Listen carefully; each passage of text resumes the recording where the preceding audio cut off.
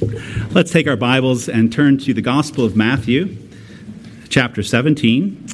We continue our regular reading tonight in this Gospel, and we come to a short passage that follows the event of the Lord taking 3 disciples up upon the mount where he was transfigured before them, and there was Moses and Elijah talking with our Lord. In our reading tonight, our Lord and the 3 come down from the mountain, and there's a brief conversation about Elijah and the ministry of Elijah. Verse 9 through 13. Let us pray. Our Father, we ask for your help. Now, upon the occasion of the word being publicly read, as is your will, for Paul tells Timothy, give yourself to the public reading of Scripture. And upon the occasion of your word being preached, as is your will, for the apostle also says, preach the word in season and out. Father, upon every confidence that what we are now doing is your will, we ask for your help. Lord, we confess our helplessness apart from you. We cannot hear unless you give us ears to hear. We cannot believe unless you give us faith to believe. We cannot reform unless you, by your Spirit, reform us.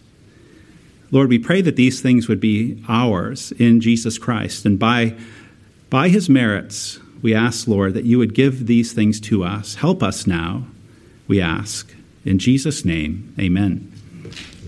Matthew 17, verse 9. This is the word of God. And as they were coming down the mountain, Jesus commanded them, tell no one the vision until the Son of Man is raised from the dead. And the disciples asked him, then why do the scribes say that first Elijah must come? He answered, Elijah does come, and he will restore all things. But I tell you that Elijah has already come, and they did not recognize him, but did to him whatever they pleased. So also the Son of Man will certainly suffer at their hands. Then the disciples understood that he was speaking to them of John the Baptist. This is God's word.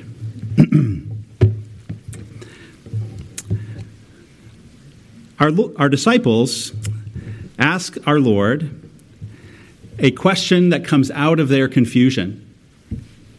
You see that question there in verse 10. Then why do the scribes say that first Elijah must come? They have just seen Elijah on the Mount of Transfiguration, talking with our Lord and talking with Moses. The scribes have been teaching for years that Elijah is to come before the kingdom of Messiah is established. Now the disciples have just been commanded not to speak about having seen Elijah. In effect, their question in verse 10 is, Jesus, how can you tell us to be quiet about what we have just seen if the scribes say Elijah is supposed to come to Israel and prepare all of Israel for Messiah's kingdom? If Elijah has just come, as we have just seen, and we are supposed to be quiet, how does the teaching of the scribes make any sense with your command that we be quiet? Well, it is certainly true that the scribes did teach that Elijah was coming. They taught that Elijah was going to return to the earth in his very own body, the very same body that he was once upon the earth in, and that he would have a ministry upon this return in Israel right before Messiah established his kingdom. That's what the scribes taught. Elijah's unusual departure from this earthly life played very much into this idea of the scribes, that he would be coming back in the very same body that he once had on the earth. How did he depart from this world, Elijah? In 2 Kings 2:11 we read, "As he and Elisha went on and talked, behold, chariots of fire and horses of fire separated the two of them, and Elijah went up by a whirlwind into heaven." Elijah, like Enoch, did not have to suffer a slow, debilitating, mortal death. Both men were just taken off the earth. That's how Elijah departed. The Jews thought Elijah would come back in a similar way as he left. Now, what the scribes taught about Elijah, we need to understand, was largely a superstition and not actually biblical. It was largely a superstition. We could even call it a whole lot of fleshy religious fancy. The people liked the idea, the scribes liked the idea of something supernatural happening, and they liked anticipating the supernatural return of Elijah. But they really didn't want to undergo the change of heart and the change of life that Elijah was supposed to bring in preparing the way for Messiah. The way the scribes held on to this anticipated return of Elijah, and the way they had twisted it from the Old Testament prophecy, which we'll get to in a minute, it was really held on to as mere superstition. And we see this in a lot of people who appear to have a fascination with miracles, or they have a fascination with angels, or they have a fascination with visions. And they find movies and TV channels that tickle this fascination they have with the supernatural. It's a fleshy, fanciful hold they have on religion. They are fascinated by strange things happening, but they are very, very disinterested in repentance and obedience and the confessing of Christ before men. This is all over the West. And it is all over Africa. Fleshy, fanciful religion. The people that I'm speaking of, they appear to have a hold on religion, but it is only a hold on a kind of religion. It's the kind of voyeuristic religion where they get to talk about strange things, but they never rend their garments and enter upon personal reform under the Word of God. Now, I haven't told you yet what the Old Testament prophecy is concerning Elijah, but now I must. In this superstitious view of Elijah's return that the scribes taught, there was a very large grain of truth to it. The prophets did say Elijah would be coming. Malachi chapter 4, verse 5 and 6 read this way. "Behold, I will send you Elijah the prophet before the great and awesome day of the Lord comes. And he will turn the hearts of fathers to their children, and the hearts of children to their fathers, lest I come and strike the land with a decree of utter destruction." Now you have just heard the last two verses of the Old Testament. The last word of the Old Testament before a long silence is about the ministry of Elijah coming back among Israel, and exactly what that ministry would be about: a preparation of the people. And when that preparation took a true root in the heart of a man, he would be turned to his own kin, and they would have unity in the righteousness of God and in the promise of God's redeeming Son. Now that Old Testament prophecy is picked up by the mouth of an angel who has come to speak with a father named Zechariah, who is about to have a son named John. Luke chapter 1, verse 13. But the angel said to Zechariah, "Do not be afraid, Zechariah, for your prayer has been heard, and your wife Elizabeth will bear you a son, and you shall call his name John. And you will have joy and gladness, and many will rejoice at his birth. For he will be great before the Lord, and he must not drink wine or strong drink, and he will be filled with the Holy Spirit, even from his mother's womb, and he will turn many of the children of Israel to the Lord their God. And he will go before him in the spirit and power of Elijah, to turn the hearts of the fathers to the children, and the disobedient to the wisdom of the just, to make ready for the Lord a people prepared." Now we know who is Elijah, who carries into the world, into the land of Israel, the ministry of Elijah. It is Zechariah's son, John the Baptist. So look at our Lord's answer to the question. The question is in verse 10. The answer is in verse 11. He answered, "Elijah does come, and he will restore all things."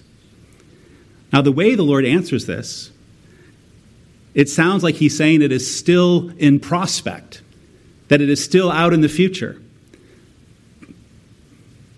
He is answering their question from the perspective of Malachi. The Lord is upholding the prophecy of Malachi. But in immediately next verse, he says, "But by the way, he has come. This is over." But let's stay on verse 11 for a minute, because it is quite important. Our Lord Jesus affirms in his answer that the scribes were right in an expectation of Elijah, but they were wrong in thinking he had not come already. They were wrong in thinking that the Elijah who was taken off the earth in the whirlwind would be the one who is coming back. No, it's the ministry of Elijah that's coming, not the very same man. Elijah had already come in John the Baptist. In John, the spirit and power of Elijah had returned to do what? It's in verse 11. To restore all things. Now, what that simple word restore means is to put things back in their right condition. Matthew 12:13, we came across this word earlier. Our Lord is healing the crippled hand of a man on the Sabbath. "Stretch out your hand," he said to the man.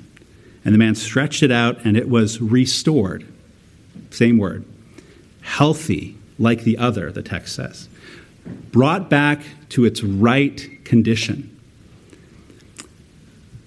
So when Elijah is appointed to appear again, the spirit and power of Elijah is appointed to appear again in the life of John the Baptist, he is coming to put things back in the right condition in Israel. And what does that mean then? Repentance towards God and faith in Christ. Repentance towards God and faith in the Redeemer.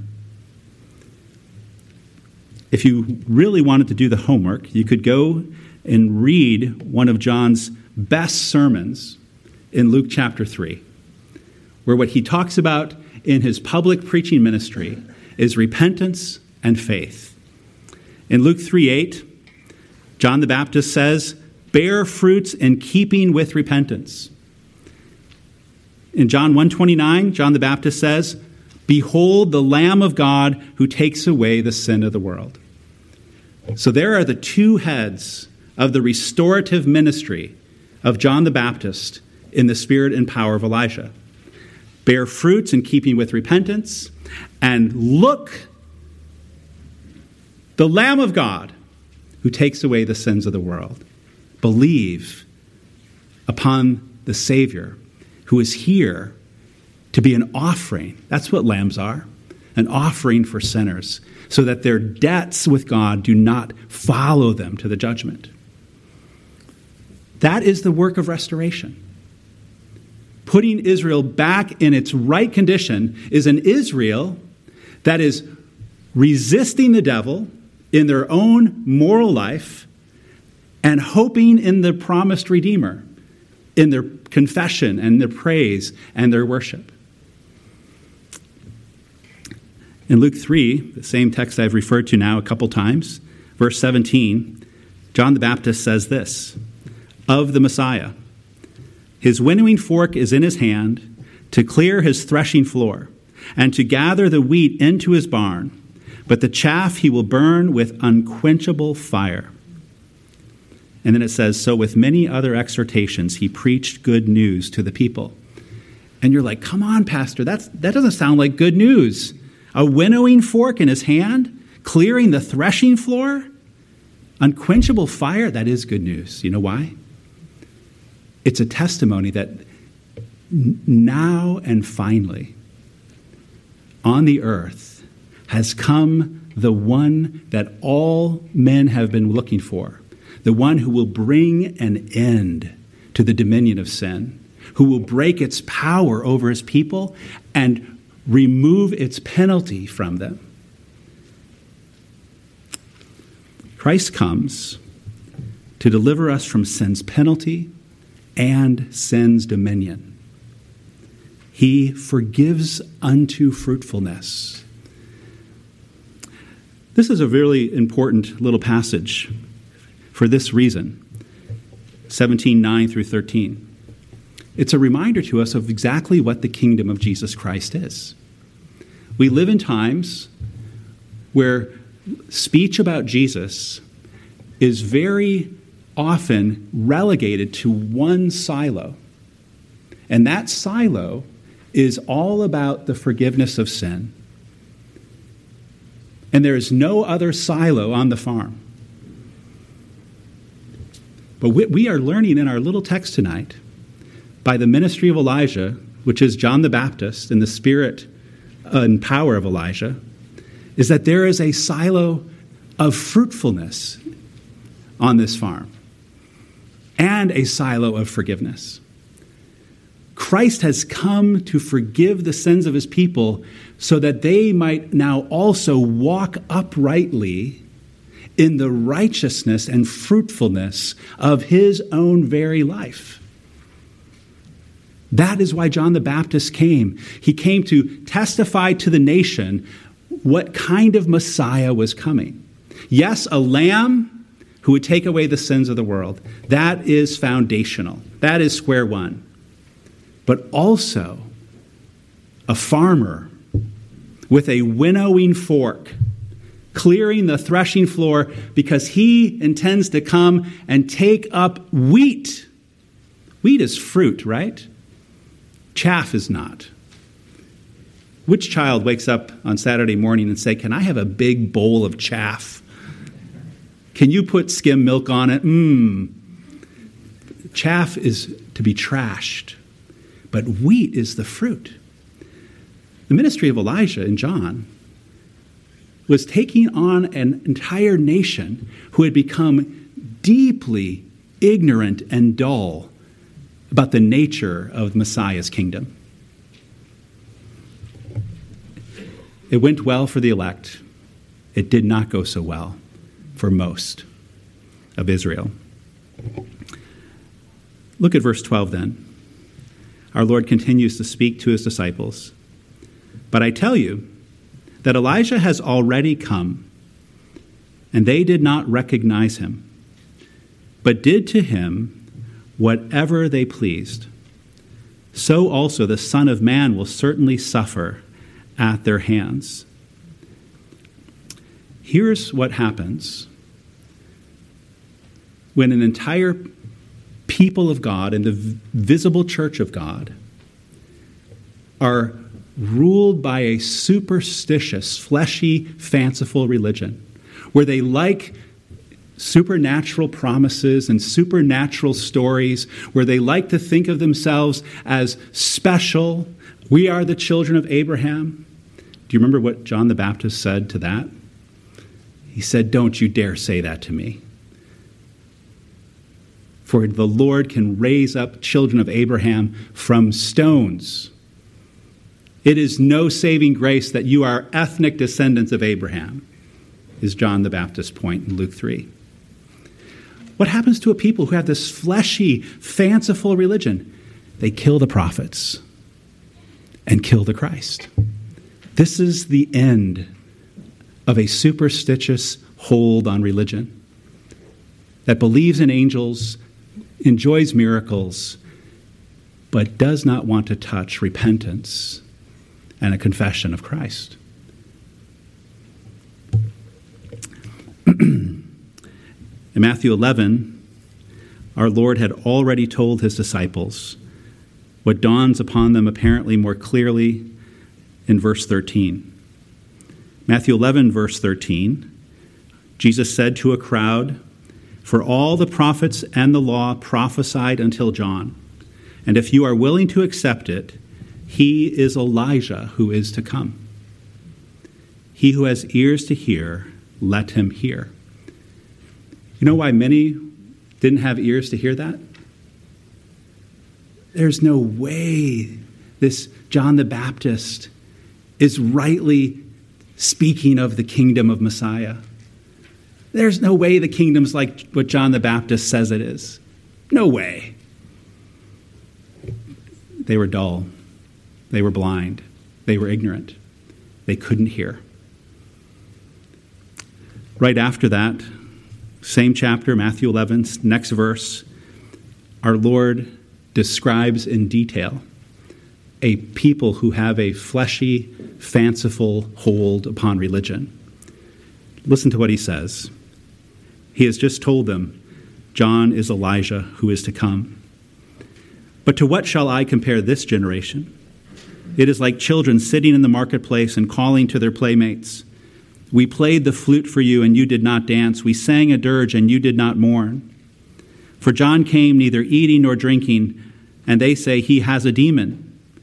The Son of Man came eating and drinking, and they say, look at him, a glutton and a drunkard, a friend of tax collectors and sinners. Yet wisdom is justified by her deeds." Matthew 11, 16 through 19.